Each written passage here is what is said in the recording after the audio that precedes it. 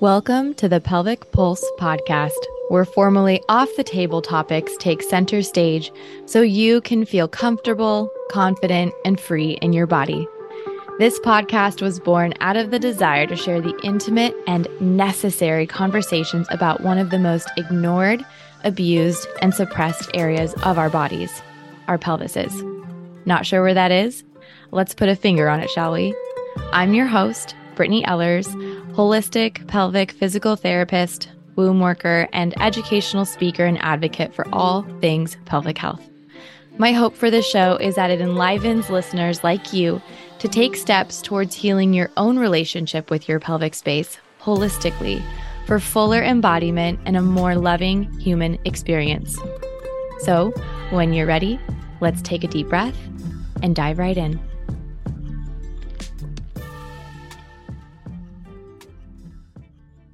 Hello and welcome back to the Pelvic Pulse podcast. I'm sitting here with my friend and fellow PT, Cary. How are you doing? I'm great. Hi, how are you? I'm doing well.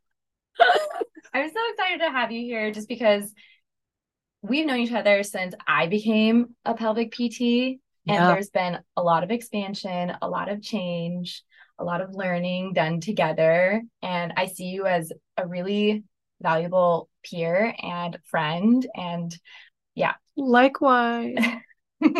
Likewise. Yeah, I've learned a ton from you. Thank you. I mean, I could see this episode being a way for women to see how they could embody themselves a little bit better, because I think you really exemplify that for me, especially because you're also a mom of two beautiful girls. Thank you. Yeah. And like a lovely partner. And just, you're living a really full life that honestly is expanding for me. Oh, I love to hear that. Yay. Thank you. Yeah. I mean, there are many more reasons, of course, but do you want to share with people maybe a little bit more about your background and maybe how you got into PT and all the other things? Yeah. PT. That came up secondarily for me. I had no interest to be a physical therapist growing up or anything. My background is that I was a professional dancer. I did mostly classical ballet and then theater, and went to undergrad for acting. And so I was in a completely different world. Very selfish, dramatic kind of world. And so I wanted out in my early 20s. And so how did I get into PT? I think I originally wanted to do PT for dancers. It felt like a transition without completely leaving the dance world. But then I kind of quickly realized dancers are crazy. No, just kidding. Working with dancers is tough, which I actually do work with them now. But once I was in school, once I got into physical therapy school, I ended up going the neurological route and was doing brain injury and stroke and vestibular. And the brain was so fascinating to me right away. So that might be one of my cues, is where I am now. It's just that I had this really innate interest about the human mind and how we really don't know that much about it, actually, which is crazy. Sure. And actually, I'm remembering now, one of my last projects in physical therapy school is that we had to come up with a business. Oh yeah. I'm just realizing this now, is that I came up with a women's wellness practice. Whoa. Which is weird because I didn't actually get into it until several years later. I'm just remembering that now. We can come back to that. Yeah. Wow. I didn't even specialize in women's health or anything. I never took any extra courses in women's health. I don't know why, but I did it was called women's wellness something. And now here I am living that. Blocking stuff right now. Wow. Holy shit. Oh, can we curse on your podcast? Yes, okay, cool. Let's be real. Yeah. So yeah, physical therapy school. I started working with veterans at the VA in Palo Alto. And that was very different, working with mostly male soldiers and active duty and veterans. Ended up leaving that world and having kids. And it's actually having kids is what brought me into women's health. Because even though we go to PT school for 3 years and we get a doctorate. We have this well-rounded education.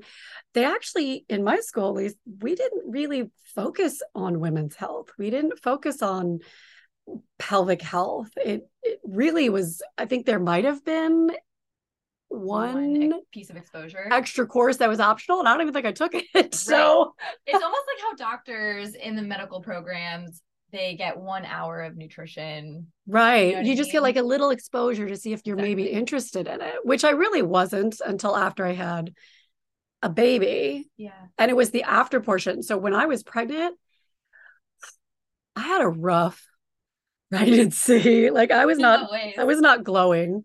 There was no glow. I was in pain. Like immediately I just started having some pubic bone pain, back pain, knee pain. I feel like I gained a lot of weight for my frame, and I was living in San Francisco at the time, so you had to climb all these hills. And I just was like, every step of a hill felt like this effort.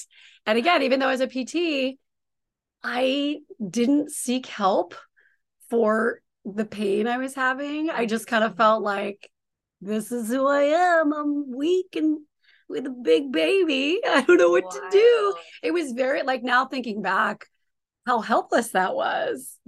It was not an empowered time of my life. I didn't have the knowledge or the support or the community to understand that like being pregnant and giving birth can be like ritual. It can be empowering. It can be coming into your femininity. It can be communing with other women. I really didn't have that. Luckily, I did have a coworker who had assisted on some births. She was a physical therapist, and she randomly asked me if she could be my doula. And I was like, what is that word? I didn't know. Doula what? I was like, you want to birth my baby? What? So she was wonderful, and she explained what it was, and she was the reason I ended up not having to have a C-section, because I did want to have an epidural because I was just, like I said, I wasn't super educated and I have a very low pain tolerance. So I was like, nope, give me that epidural. So I ended up, being completely paralyzed from the waist down, and my contractions stopped. And because she was there, she was able to manipulate my body and oscillate my pelvis and my legs for literally hours. And it got me from 8 centimeters to 10 centimeters. Doctors were like, we're going to have to give her a C-section. Like, get ready for a C-section. And I thought I didn't care about C-section. I was like, whatever, it's just better than stretching out my hoo-ha. Like these were my thoughts. Oh, I don't care. Just cut it open, get it out. And how old were you at the time? I was 36. Okay. Yeah, so I was the advanced maternal age. Yeah, not geriatric. No, they call you geriatric maternally, but changing the narrative there. It's not an actual geriatric. And so, but when she said you're gonna have to have a C-section, I burst into tears, and I was mostly surprised by my reaction because I thought I didn't care. Yeah, it's so weird how you never know how you're gonna react in the moment. I remember my husband was like, what? Like he thought I didn't care either. Like, and what's going on? So I just all of a sudden realized I didn't want a C-section, and I don't even really know why. It just, something hit me gutturally that it wasn't supposed to happen. Now, that's not at all to say that C-sections are bad or that they can, that's not all. This was just a personal odd reaction I had in my gut. And so my friend PT doula was there with me, pretty much got me through these early morning stagnant time. And all of a sudden I was at 10 centimeters and able to push. Yeah. So I had the baby. It was hard because I was not prepared to push. I was physically pretty weak. Mm-hmm. And I was put in that awful hospital position on my back with my legs up. I had absolutely no ab strength to push. It was like really, it's just like, it's disconnecting almost a little bit. I could see it being hard to, especially if you have an epidural. I mean, you can't feel anything. And they'd be like, push, and I'd be like, did I do it? They're like, no. I was like, shit. So I started doing like mirror? No mirror. And then they were telling me to basically purple push and hold my breath and bear down and all these things. And I didn't have the education to know to not. and that I was just probably going to blow through my pelvic floor, which I did. So I did have a tear. She was healthy. She was good. And it was after the birth, I was going to some mommy and me classes. I was realizing that all of us had the most terrible posture. My wrist, both of my wrists were really bad. I had decurved veins in both wrists. And I was sleeping and wearing like braces while trying to hold this newborn. And all these women around me, our necks were killing us. Like we were felt so disconnected to our abs. We're here at a mommy and me class that's basically for the babies. Really didn't like it was more about just the meat, like the baby part. Yeah. And all of a sudden I was like, well, I can help you guys with getting your abs back. Like we can do Pilates and I can help with wrists and neck. So that was how my private practice started. It was just very organically. There was a need and I was like, okay, let's do this. So when my firstborn was 3 months, I must have been I was like in a state of confusion, but I created my practice and did the website and put the small business together, which is all kinds of things I'm really not talented at. But you basically had a second birth of your business. I did have a second birth, like while in like some postpartum coma, because it's such a fuzzy time, particularly in that first 3-4 months after. So that happened. And I recognized that I did want to keep working after having my child, which was something I didn't know how I would feel about. Some women know right away. I can't be a full-time mom. I need to still work. That's part of my identity. It's my purpose and joy. And some women are just know they want to be stay at home. I had absolutely no idea. And then it turned out I wanted to work part-time. So that's what I did. And sounds like a balance. It's a balance that is a bit like standing with one foot on each canoe edge, like standing up where you're just constantly like, too much to the right, too much to the left. But when you find that balance and the lake is calm, it's like, it is pretty sweet. It's really nice. You just gave me, actually, it was more like skis, which was goofy. And him just being like, whoa, whoa, whoa, like legs going everywhere. But yeah, at times it does feel like that. It takes a strong pelvic floor, resilient pelvic floor. It takes one resilient pelvic floor to handle that. Yeah. So my pelvic floor practice started mostly with like postpartum, very specific to that population. It just felt like to me, these were my people. And at the time, I felt like this was such an underserved population and no one's doing this but me. Like I didn't really know anybody else, even though there are a lot of wonderful practitioners in San Francisco that I then got to know. Then I moved down to Southern California where I met Brittany, lovely lady. And I feel like my whole perspective opened up to what women's health is and what pelvic health is and just supporting females from a physical standpoint, because we are physical therapists, but in my now practicing since 2007, I don't know how many years that is, it's opened up to be far more than just physical. That is just a teeny bit of somebody, even though they are seeking me out because they have pain or dysfunction or injury. I tell people now right away that the way I practice is holistic, and it's going to, if you are comfortable, if this is what you're going to sign on for with me, is that we are going to be getting into that's emotional, stressful part about it, that's affecting your body. Because we know research shows that stress causes heart attacks. It increases your blood pressure. It can kill you, all these things. But for some reason, then we stop the belief that your emotions are affecting the way your body feels. And that's just, sorry, but it's true. Yeah. We may not be able to show it in traditional research the way that the Western community, like research community, likes to have it, quote, proven. Right. But evidence-based with a high N and, double blind study with placebos. It's that can't happen. But when you meet enough people and when you do your own deep personal work, you recognize that it's truth, that we hold unprocessed childhood experiences. And these don't even have to be major traumatic experiences. Oh, yeah. They can be little things that we thought that we forgot in our brains, but our body did not forget. Exactly. Issues are in the tissues most of the time. Ooh, did you make that? I did not. I like it. That's Thomas Myers for you, anatomy trained. Issues are in the tissues, for sure. I mean, and there's tons of practitioners that support this, that it's in the fascia, that it's in the muscles.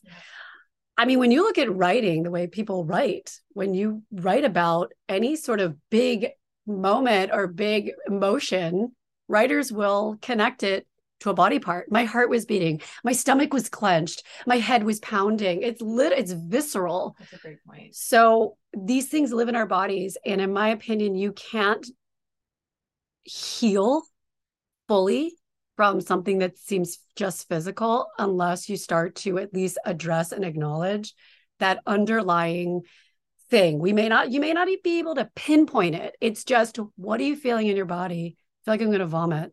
Cool. What does vomit feel like? What does that feel like? Is it pressure? Is it waves? Is it coming up? Is it coming down? Is it cold? Is it hot? Just acknowledging that, giving it space to be there with your best not to resist it, because who likes to vomit? Not many people. So, you're like, no, actually just maybe let it be there. And it's shocking to see how it can flow through your body. And then, oh my God, your pelvic pain is gone. I'm a miracle worker. No, it's like people just need guidance to have the permission to feel into their bodies and then allow, what is that emotion? Ooh, like, can we let that sit? And it's space holding. It's like sacred space holding, especially when we're working with the pelvic floor, the pelvic area, and all of these things that can happen, like birth and just that transition, that emotional and energetic and heartfelt transition and initiation, even into motherhood, but also just beyond that. And, one-off situations with sex, like all of these are just, things that can unlock something in us. And as practitioners and as people who have done, quote unquote, the work and really started to embody all of these spaces within us, we can show up and hold space for others in that way.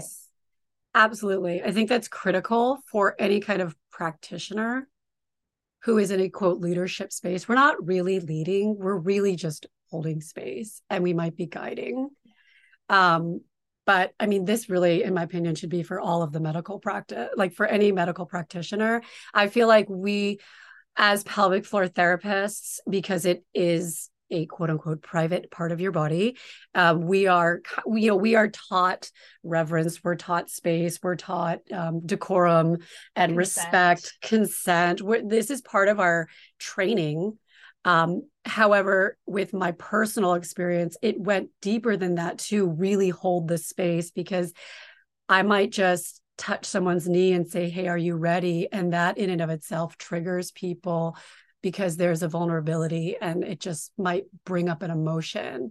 And so I was quickly pushed into this, like, okay, am I going to be here? Am I going to be scared for this person? Am I going to try to say, no, you're cool, or try to jump over it and not pay attention to it? Or am I going to be comfortable enough to hold space for them and allow them this emotional release, whether that's in loving silence or whether that's with a question, or, but not the thing that parents do all the time, which is just like rub your kid, pat them and say, it's okay. It's okay. Like, I think that we all have the best of intentions when we say that shit, but it's so patronizing, actually, because guess what? It's not fucking okay. Yeah. Like, the kid is in pain or is sad or like really confused. And so it's like, complete the sentence, right? Like, it's okay in that sense. Like, it's okay, don't have the feelings, but right. It is actually okay to have the feeling. Right. Yes. But yeah, there's so much of, but I feel like because that person who's watching is uncomfortable and they don't know what to do, that they start to do it's okay, which the background narrative is stop. Right. It's okay. You're good.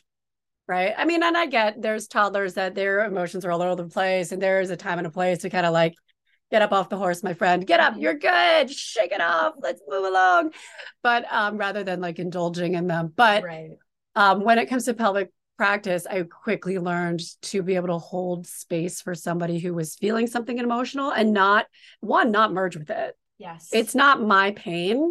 And I don't even have to feel badly for them. Right. You don't have to drop into I don't have to drop into them, but I can still be there for them, right. And just allow them the space to feel what they're feeling and not make them feel stupid, not make them feel like embarrassed or like they're wrong or anything like that. So to me, then I started to think, well, why are we not doing that for a knee or back or a shoulder?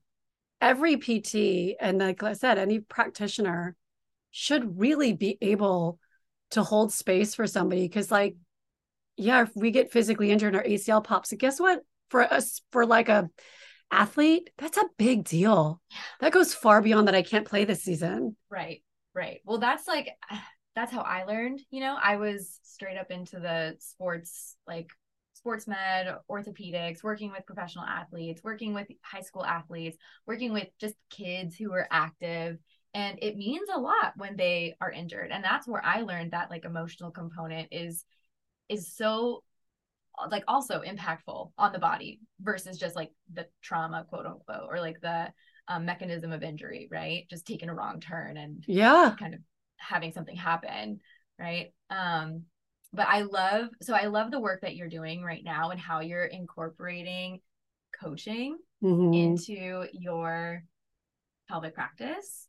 Yeah. And I want you to talk a little bit more about like inner alignment, because what I see is like we're both doing similar things, right? Yeah. It's a holistic approach to the body, to healing the body, to working with these energies and everything. And I mean, my tools are maybe a little different. Like I use craniosacral, I use somato-emotional release. Like you use intuition too, but like I would love to hear more about your tools. Yeah, I love too that there's so many different ways that people can approach holistic practice. I think it makes a difference because who you are, Brittany, is like your essence is going to be so healing for people, right? And then my essence is different. And so, yeah, anyway, but so inner alignment is a practice that I started a couple years ago for personal reasons. It was pretty much during the pandemic. And I was depressed. I was anxious. I mean, the world was, in a tipsy. And I have a personal history with depression and anxiety. I was adopted and I have the most amazing family, but I think just being adopted comes with its own sort of sense of loss and abandonment, of course. So just growing up, I feel like I would have hits of depression. And I just kind of felt like, oh, that's me. Like I'm the depressed one. And then sometimes I'd be fine. But I was no stranger to medication, to therapy, to having down moments where like I couldn't get out of bed and my parents would drive up and like my mom would live with me for 2 weeks and like best mom ever, best dad ever, best parents, just like super, super supportive. I know I'm getting a little bit in my throat thinking about how supportive they are.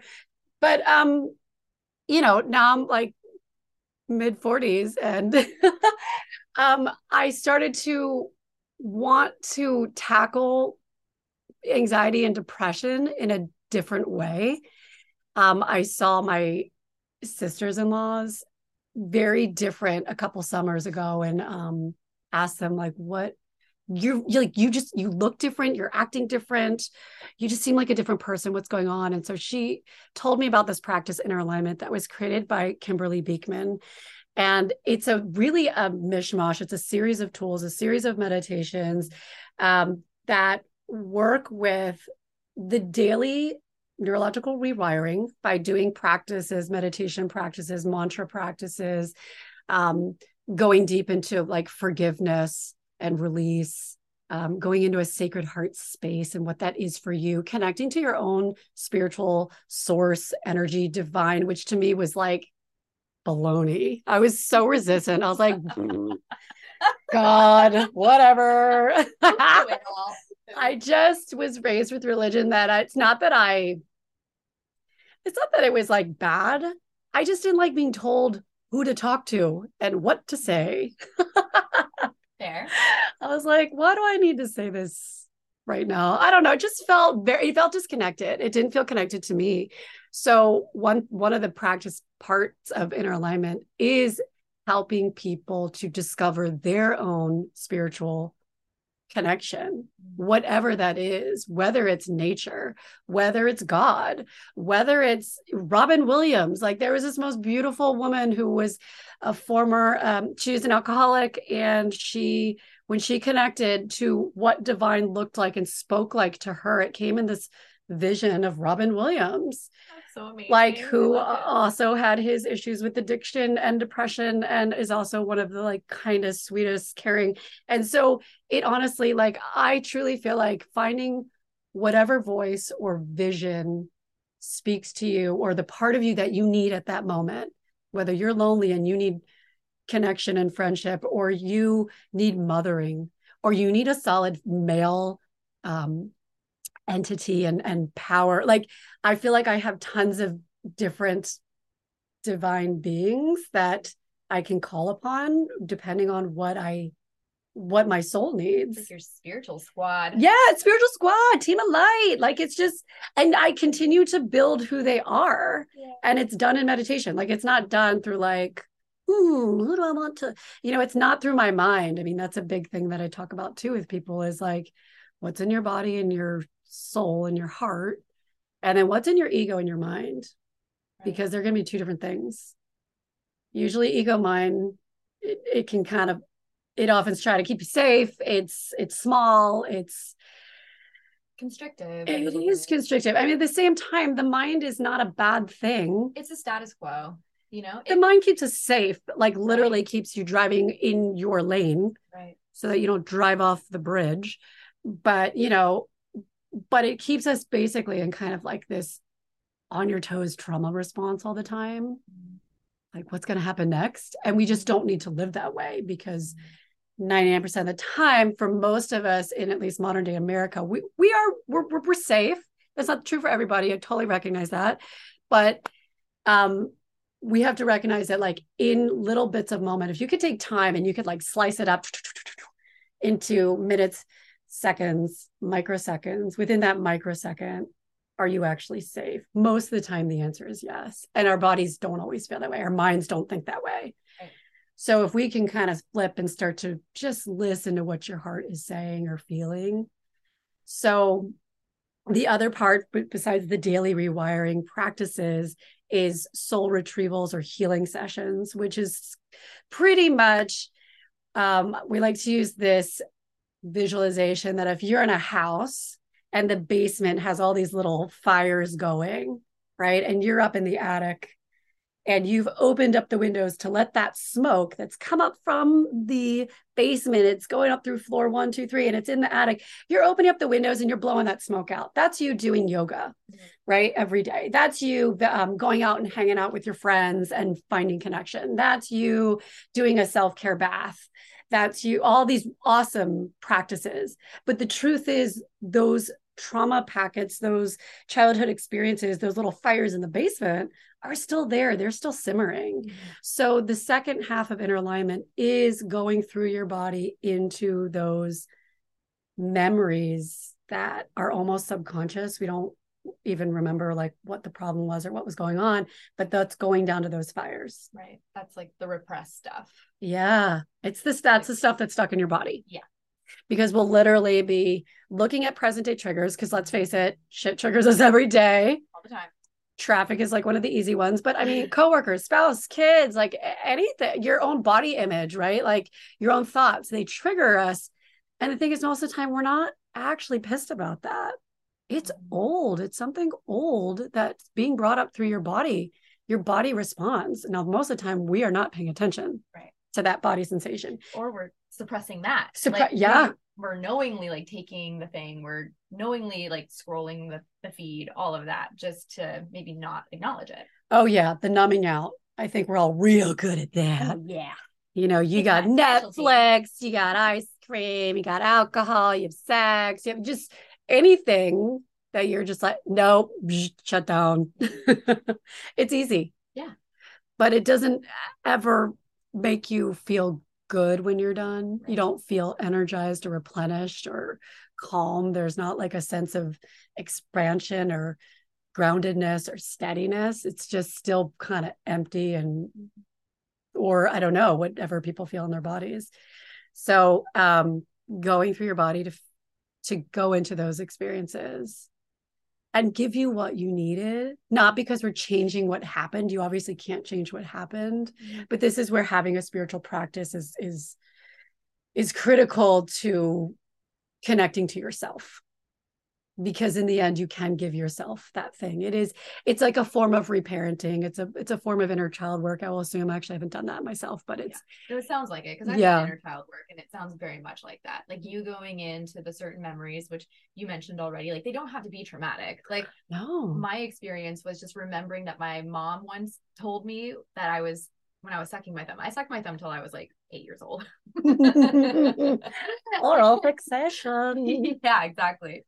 But she told me to try to get me to stop, that I was gonna look like the Beast from Beauty and the Beast if I didn't. Well, because like, what do you mean? Like your teeth? My teeth would be all like snaggletooth. And I don't know, like I held on to that, and so like that led to this feeling of unworthiness, like I wasn't going to be beautiful, da da da da, and which could not be farther from the truth.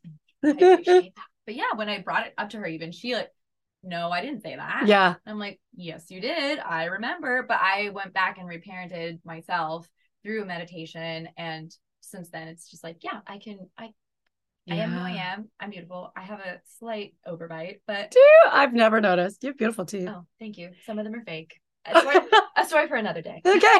Well, that's trauma right there. Actually, oh yeah.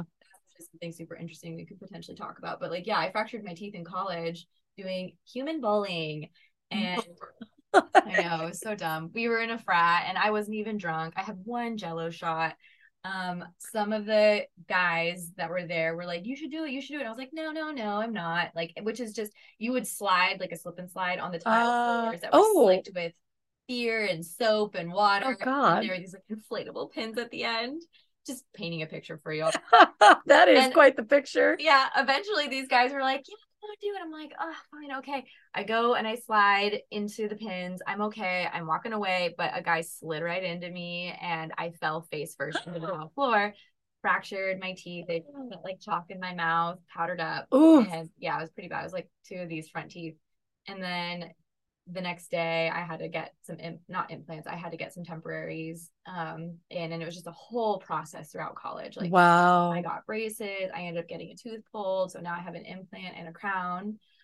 But since then it's like the oral care, even connected with like my pelvic health, all of it. Gosh, jaw and pelvis are mirrors. Yes. Yeah, you got tight jaw, you got tight pelvis on a bit, for sure. Yeah. And same actually. So I have like dental trauma from being a child, where I would drink grape juice from my bottle because it was the only way I would go to sleep. So I'd sleep with grape juice in a bottle and all my baby teeth rotted. Oh, and so they had to wrap me in a papoose, where they basically are just strapping you down and rip out my 4 front teeth. Now, I don't actually remember this, but just the very thought of it is traumatizing. Yeah. And so then I had a partial, I guess they call it. It's basically 4 fake teeth. Bridge. Yeah, bridge. I had a bridge, which then kids made fun of me for because I had fake teeth. But the funny, or not funny, but the thing is, then one of my daughters fell on her face when she was about 1.5, and I think she swallowed half of her tooth. Anyway, it got cracked and we couldn't find it, and eventually it developed an abscess and it had to be pulled, and they put her in one of the papooses. Now they numbed her up, but what's crazy is they put her in the papoose, they numbed her, and then they took her out. Well, you just stabbed her with a needle. She doesn't want to get back into it for you to pull the tooth. Right. So people had to like hold her down, and I couldn't stand to have other people hold her down, like people she didn't know. Right. So I like basically laid on top of her and tried to like just give her comfort. But of course she was completely freaking out.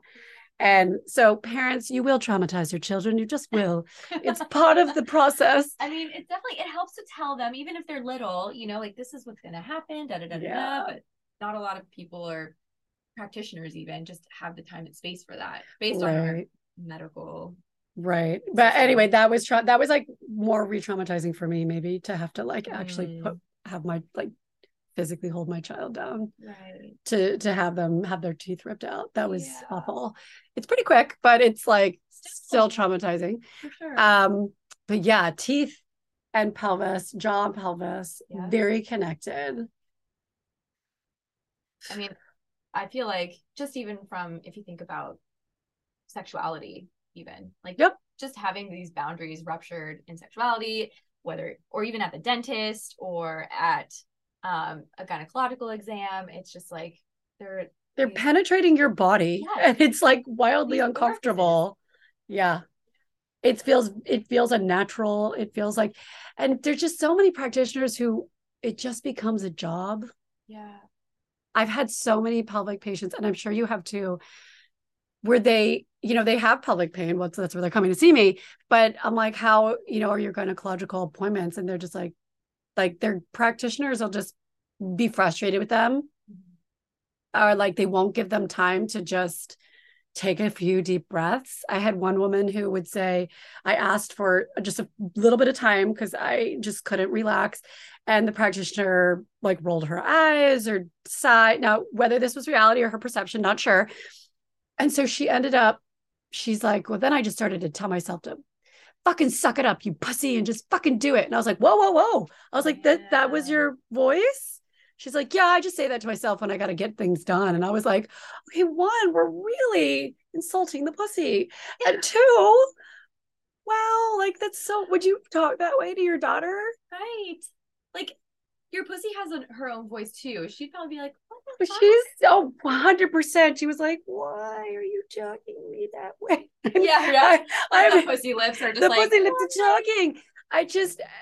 Well, to talk to yourself in like such a negative way, I know it seems, unfortunately, it's like so natural for people to be mean to themselves, but it was a practice for her to yell at herself when she was like getting emotional or couldn't do certain things. Like I almost just wish that more people understood like that voice that you're saying to you isn't it could be directed elsewhere. Like literally if you even just reverted that out to the practitioner, like, hey, what the fuck? Why are you rolling your eyes? Yeah. Give me some time. I'm the one paying you. Like what? 100%. Sorry, this is ruining your day. Yeah. But I'm about to get a speculum shoved up my hoo-ha with zero like respect. So give me a fucking minute. Yeah, exactly. I hope you're enjoying this episode with Cary, and I wanted to step in and number one, acknowledge that you can't hear me as well as normal, but I promise next episode will be better. And two, to let you know that I am opening a group experience called SLOPE, which stands for Secure, Loving, Open Pelvic Embodiment. And the reason I created it is that I'm noticing that not a lot of women or vulva owners have a foundational understanding of their pelvic floor and anatomy, let alone their pleasure and sexuality, or using their feminine frequencies to help balance them out physically, energetically, and spiritually for a fully embodied version of themselves. And yes, a lot of women will come to me to learn for their physical needs, like for first-time moms or postpartum issues such as leaking, diastasis, or painful sex. And if I could just teach women the other underlying energetics, help you connect to the process, what's going on with your external life, and relate it to your body's messages, I think it would make a huge impact on your life. And women who take the time to integrate this information and turn it into a deep knowing, or better said, remembering or a coming home, are some of the most confident women in their own skin. I'd love for you to take part in this journey where we'll clear the space, cultivate our individual practices and self-care, and be able to cycle through all the phases of our menstrual rhythms and current or future life phases like postpartum and menopause. We begin next week on Tuesday, the 20th. So check the link in the show notes for all the details and to register yourself for the SLOPE experience that you probably wish you had had when you were in your 20s. Now, I hope you enjoy the rest of the episode. Showing me yours, like I feel like when I just had a retreat, so it was called Reveal. And there was a section of it where we actually looked at our vulvas all together. And it felt like not in integrity to be the only one clothed, if that makes sense. And I ended up because you were leading it, is that? Yes. So you were not revealing it first, or you were? Everyone did at the same time. Everyone revealed. 1, 2, 3. Yes. Undies down. Yes. Uh-huh. Well, everyone did it in their own kind of like private thing. And then we had little blankets around us or little towels, and we had mirrors in front of everyone. And we grounded into the body. We like tapped into the feelings and awareness and just had this like slow opening. And of course, this is what it wasn't like the first thing we did off the bat. Hi, how's your vulva? Yeah. It was very much like another person just phrased it like it was a seduction for the body. You know, it was a really sweet opening, and it felt so yeah, it just felt really embodied and in integrity to be with these people at the same time, like not just in leadership but also in like peer, and also just also to give another person another visual of what another vulva could look like. It's true, because we know that we know there could not be more different vulvas out there, right? But everyone else, I mean, a lot of women have never even looked at their vulva, right? So I mean, right, Charlotte, Sex and the City, I think it's ugly. No wonder it's depressed. But like, yeah, to know that, what an interesting experience. What was that like for everybody? I mean, I can imagine it must have been obviously a sacred space to for everyone to feel comfortable enough to do that. Yeah, it was very much like that. It was low pressure, low stakes, I think. And we're going to be getting feedback from them coming up here. So it'll be interesting to hear what's actually unfolded since then. But in the moment, everyone was actually very at ease. And I think I did a pretty good job.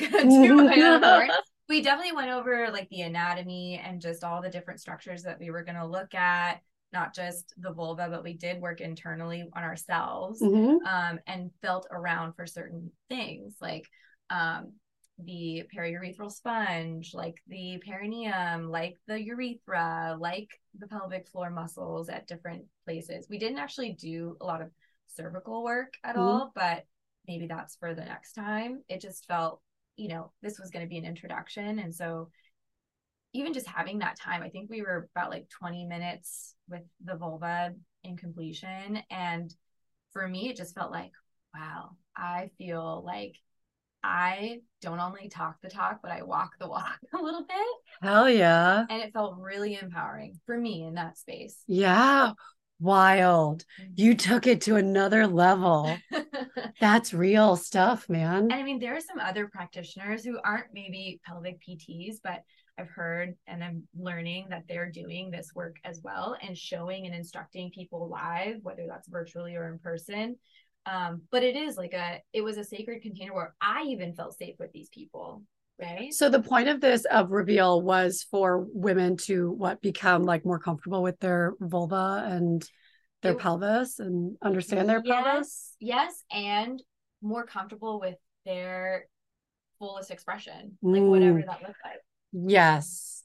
Yeah. I mean, full circle. I mean, you know that I just started reading Tammy Lynn Kent's book, Wild Feminine, and it's all of that. How much of your power lives in your pelvis? I mean, going back to inner alignment too, and just chakras, right? Like you have your root chakra, which is at your perineum. Even if you're going through like the meridians, I believe that's called CV1. That is your root chakra, which is at your perineum. Or even like your neurological like root bundles, you know what I mean? Yes. Like the nerve bundles. Yes. And then your pelvis is your sacral chakra. And so, I mean, that safety, root, existence, security, and then you've got your pelvis with creativity, abandonment, connection, sexuality, balance, harmony. Like that is the stuff. And so getting in touch with, I mean, so I don't have a super strong root and sacral chakra. It's getting there. But when I first learned about these concepts and I did this meditation, just sort of like light up each chakra, which is you've got your chakras from your crown, your third eye, your throat, your heart, your solar plexus, then your sacral and your root. I could connect or feel or vision everything from say solar plexus and up. And sacral and root were like woo woo, like you know, you got like the tumbleweeds. I was like, nah, I got nothing. I didn't feel it. I'm not a particularly earthy kind of gal. And, having been adopted, that's a very root chakral disruption. So I just, but then I had such a wonderful adoptive family. I feel like they gave me such a strong sacral connection. So, but anyway, those are the chakras that are usually the most imbalanced for me. And working with pelvises, like you say, walking the walk, because you're only going to be so good of a coach and a guide if you haven't done your own work. Then you're just a textbook. I mean, you're not really in it. So to do your own pelvic work, to do your own personal growth, that is the thing. And I feel like I'm becoming more and more connected to my sacral energy and my root energy. And I'm finding that it's allowing me to step into creative spaces in a braver way that I honestly didn't even think was possible. I want you to talk about, yes, like this dance aspect, because I feel like that's what you're speaking to a little bit, and just your return to dance. Yeah. So I stopped dancing when I was like 24 or something, and then got my PT degree, which took a lot longer than I wanted it to. And then started my career, had a family.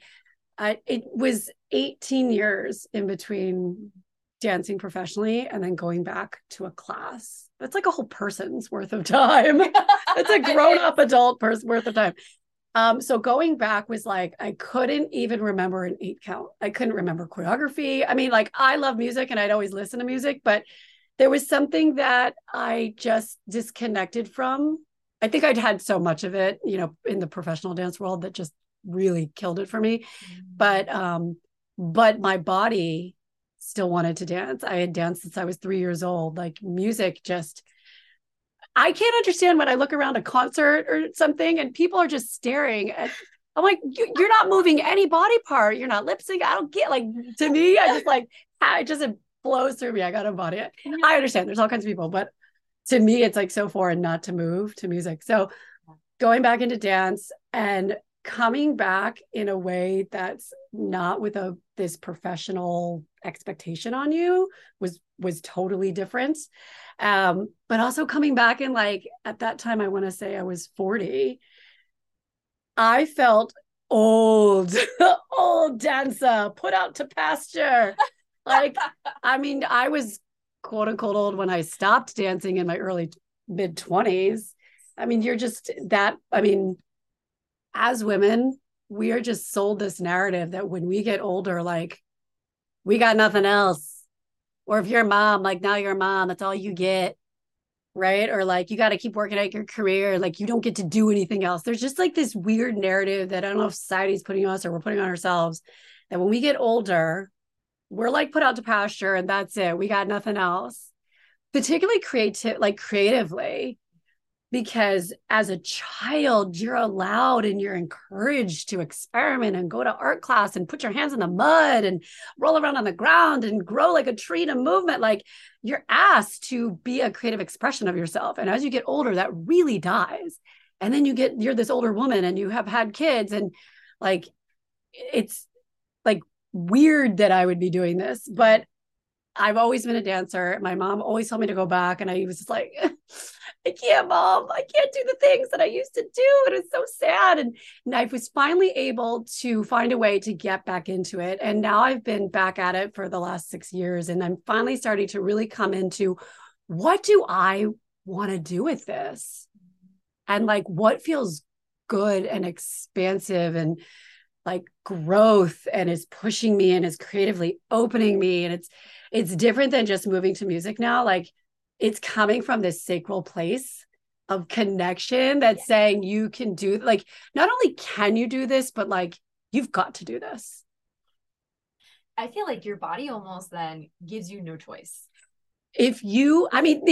If you listen to it, if you actually give it the breath and the chance to say what it needs to say and you act on that, it's like, How could you not? 100%. But this is also then going back to injury. Right. I mean, I feel like when people throw out their back or they bust their knee, that is your body saying, can we fucking stop? Yeah. Stop. Yeah. I've been having an issue here, whether it is with safety, security, finances, my spouse, like whatever it is, I'm having an issue with my self-worth and I am not paying attention to it. And so, in that same vein, if we listen to our bodies when it's pushing us to do something that is open and expansive and growing and scary, also scary, like, but there, your body is constantly giving you messages and guiding you if you can listen, if you can learn the skills to listen to her or him or they. It's just, it is about being open to it, learning the skills. Sometimes it's being still and silent, and sometimes it's getting up and moving. It's just experimenting with it all and getting to know you in your human body in this lifetime.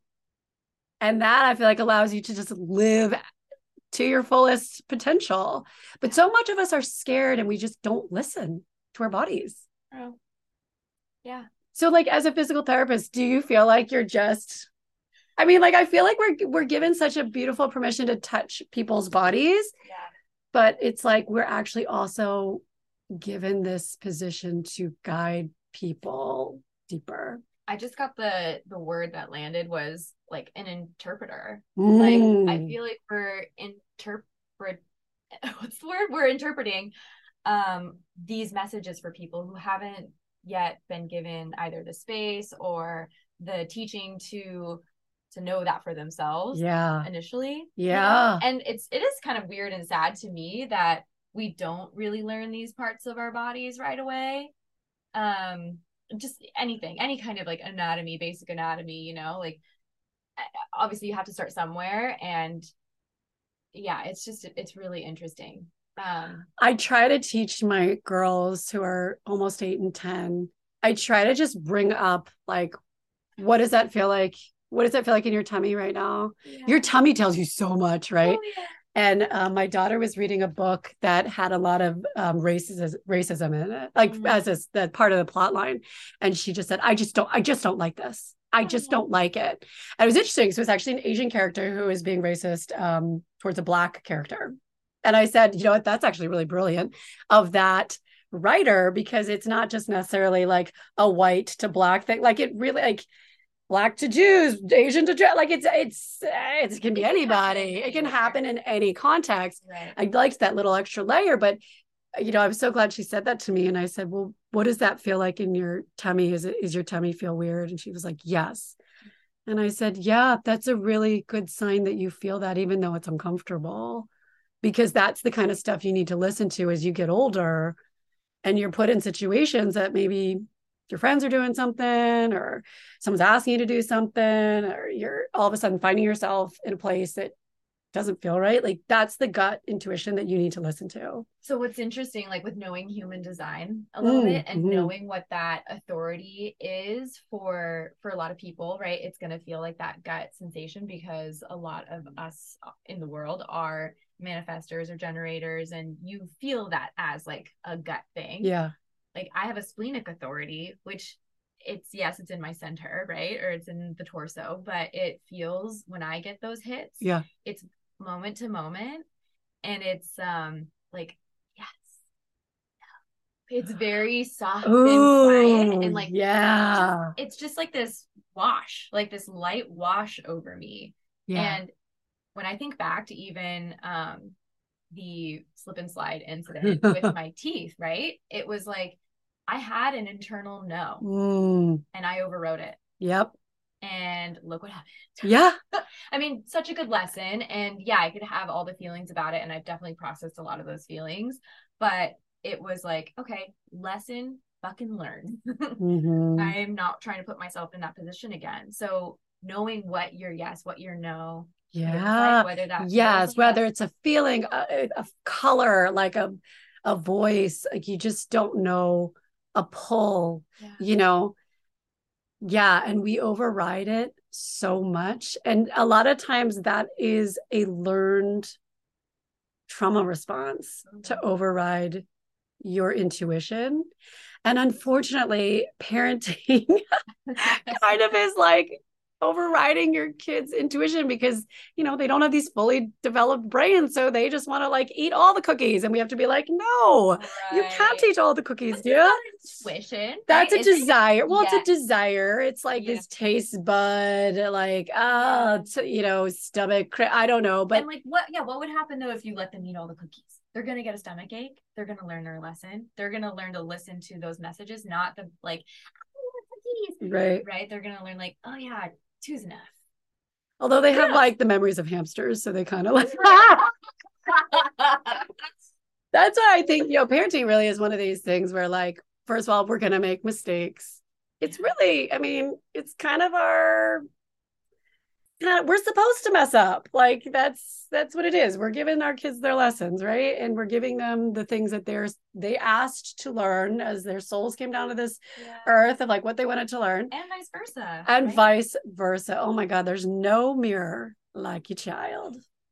I can't wait. Oh, golly. It's like I can wait, but I can't wait. Also. My firstborn is a lot like me. And I was like, oh, shit.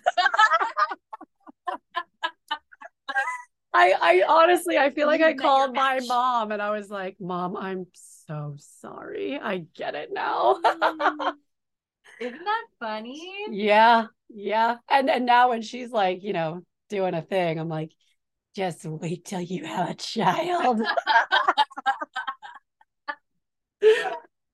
Oh man, it's having kids is yes. So you asked why I got into inner alignment too, and I said that it was partially during COVID with anxiety and depression. But honestly, the thing that pushed me to do it was my firstborn, because I saw her struggling.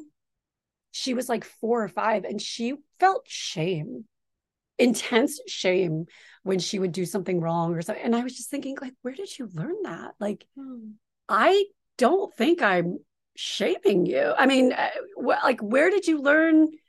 It was visceral the way you could see her working through this. It was like so bizarre to see this little 4-year-old. And I just felt like I feel badly for this person, this little child, and I don't want to feel badly for you. Because I would either merge with her tantrums and then throw a mini tantrum of my own, so I couldn't get her to do what I wanted her to do, or I'd see her struggling and I'd feel lost and like, oh, it doesn't feel good. And so I just knew that I needed to work through my shit to be able to support her.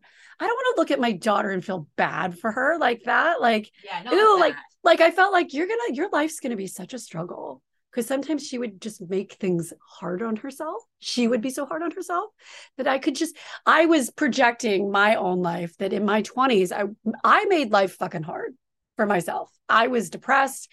I felt so behind in life, even though on paper, I really wasn't. I was doing a ton of shit, but it just felt internally like very depressing, very not good enough.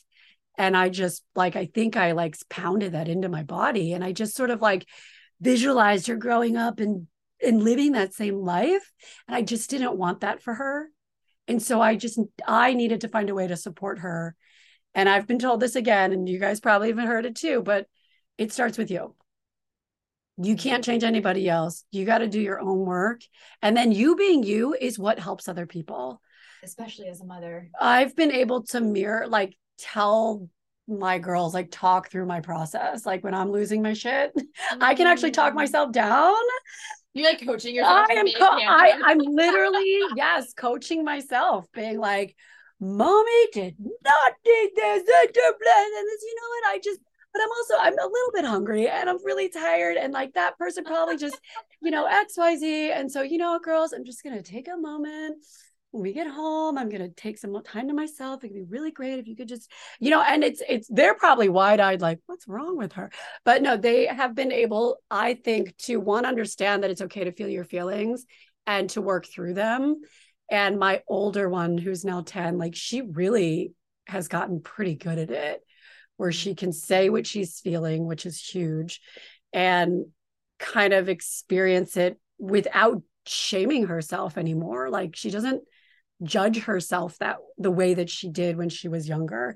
And obviously this is her growing and her brain is growing, but I think to have like a structure that she can see it happening in real time is very helpful. Yeah.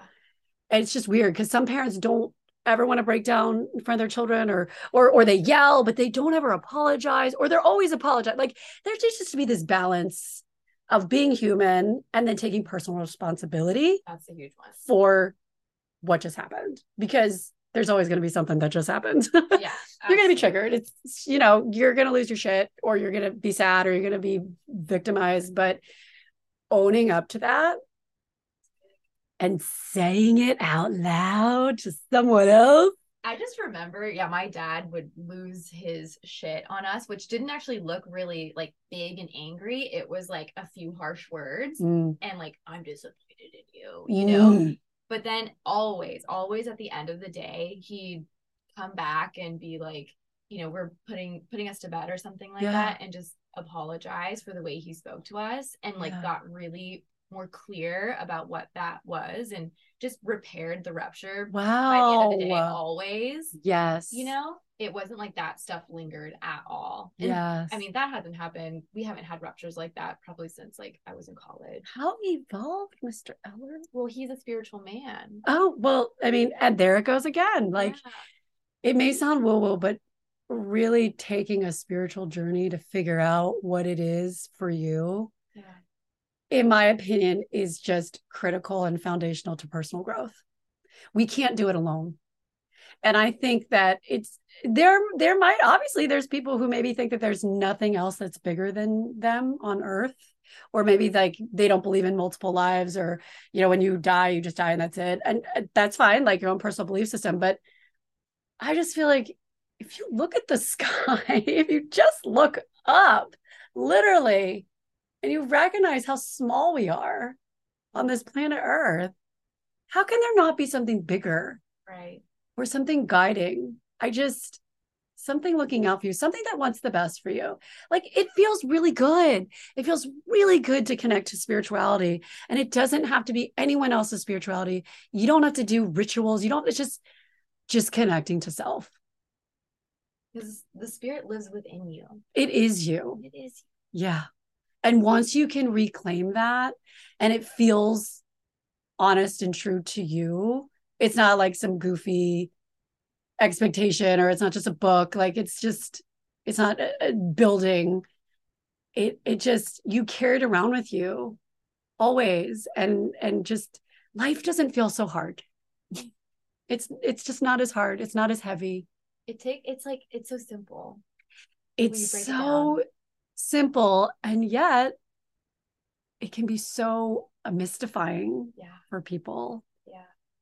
Because I think there just hasn't been people to guide you to find your own spirituality or your own path. I mean, that's not true. There's a lot of kind of coaches and stuff out there now, but I don't know. I don't know. Do you do that kind of work with people where you kind of help them discover who or what?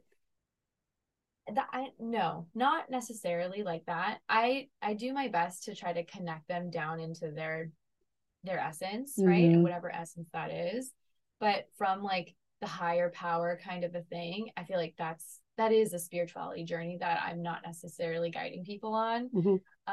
But I do feel like, because the pussy is such a portal, and especially when you give birth or when you have a really deep connection to your sexuality, it can be a spiritual experience to then like come into divine union with not only yourself, but maybe with a partner, with like a mother-child or, parent-child relationship. Like that can feel so deeply connected that how can you not think of that as spiritual? Yeah. Again, it was when I had kids that there's something outside of you. There's something bigger than you. It just, it makes you like less selfish, but also more self-aware. Yeah. Definitely. Yeah, it's interesting because I think there was like a lot of unlearning, at least from my part, because spirituality was very deeply rooted in religion. And I had to unpack the religion part to then get to the deeper spirituality and like what that means for me to connect with God, with nature, with myself, with that like just inner intelligence that is a part of me, is me, and also not. Right? Yeah. It's like all and it's all the things. And it's interesting because I remember just sort of starting into this spiritual journey. And I think there was a meditation that kind of ended with like, I am divine, and I was like, huh? Divine was up there. What are we talking about? For me, it really started that divine was just a light. It just was the easiest thing for me to visualize. And since then, I've sort of collected this cast of characters. But it was a feeling that I would get that all of a sudden I was like, oh, I am divine. It is in me, right? And it's really nothing that you can like read or be told. Like you have to be guided to feel it, and then you get it. Yes. And then you get that we're all one. Yes. And then you get that we're all mirrors. And it's like all of a sudden you can let go of a lot of gripes and you can forgive shit. And it's like life isn't as hard as we're making it. Oh, you just made me think of Anatomy of the Spirit, where like all is one is like one of the truths, like the first truth for the root chakra, you know. And that's again one of those concepts. When I first learned it, I was like, "What the fuck is this?" Yeah, but then you're like, once you're exposed to it, it's like the same thing. Like when you start to like hear about one certain kind of car, and then you like see it everywhere. Like so you get exposed to this quote unquote truth or idea, and then all of a sudden it's like around you and being presented to you because now you're open. Now you're open to it. Yes, when you're open to it, then you are opening that portal. You're letting that energy come to you. Yeah. And it took some time to like understand it in my body. But then I would get these hits of it and I was like, oh shit, we are one. We're one web. We're one drop in the ocean. Like it makes it feel so much better. Yeah. Life feels so much better. You're just not alone. You're not alone. I think so many people suffer from alone. Yeah. Right. Unfortunately. Mm-hmm. But you don't have to. Right. Mm-mm. You got us. You sure like do. You have Britt and Cary right here. Speaking of, to wrap it up, how are you showing up for people these days? I know you just launched a new website. So how are you able to like help people through? What offerings are you wanting to have? Yeah, so I touched on all of them. I am a physical therapist. I work with pelvic floor, and I've actually also had a lot of dancers recently. But I mean, I work with anything, any body part, and any person who is, like we said, open to working in a holistic way. So I also really enjoy doing just intuitive body work, which is hands-on. I wouldn't just call it massage because it's not.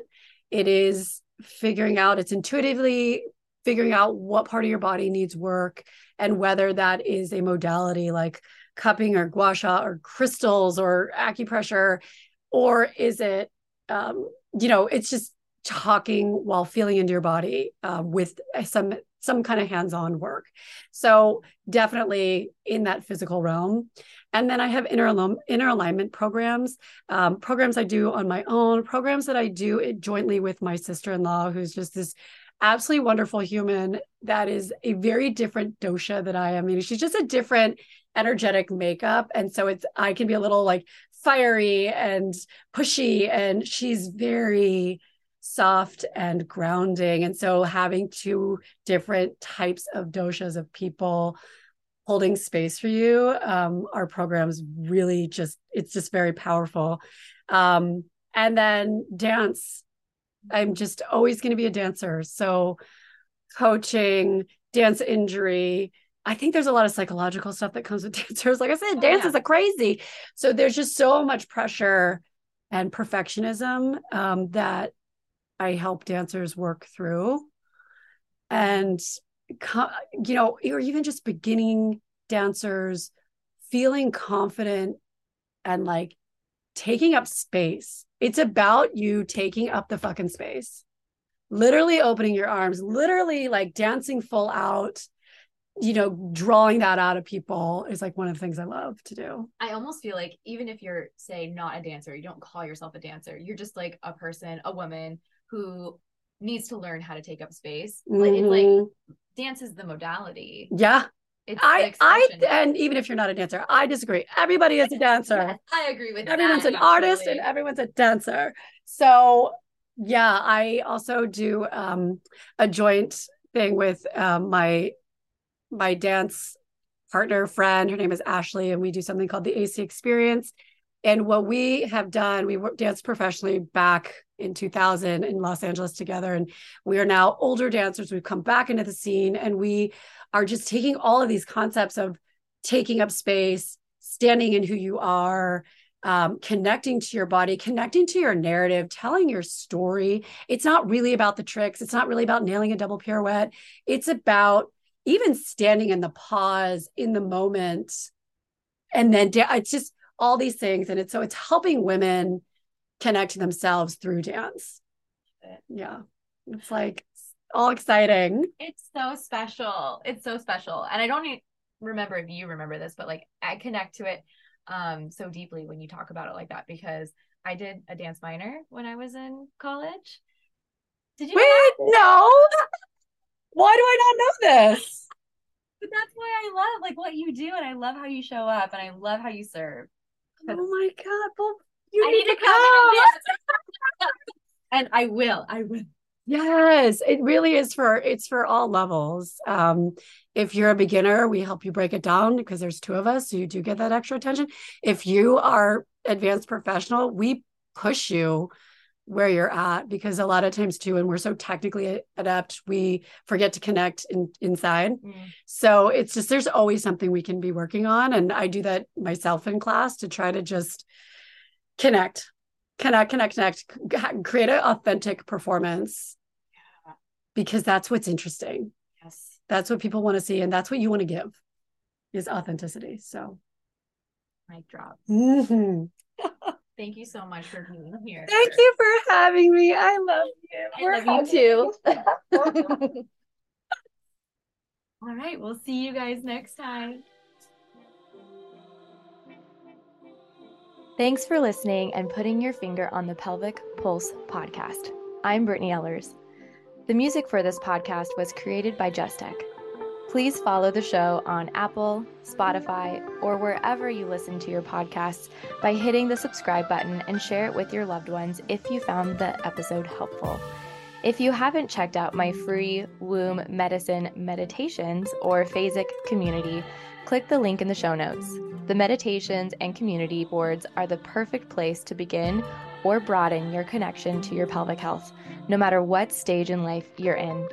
I'd be honored to support you along your journey.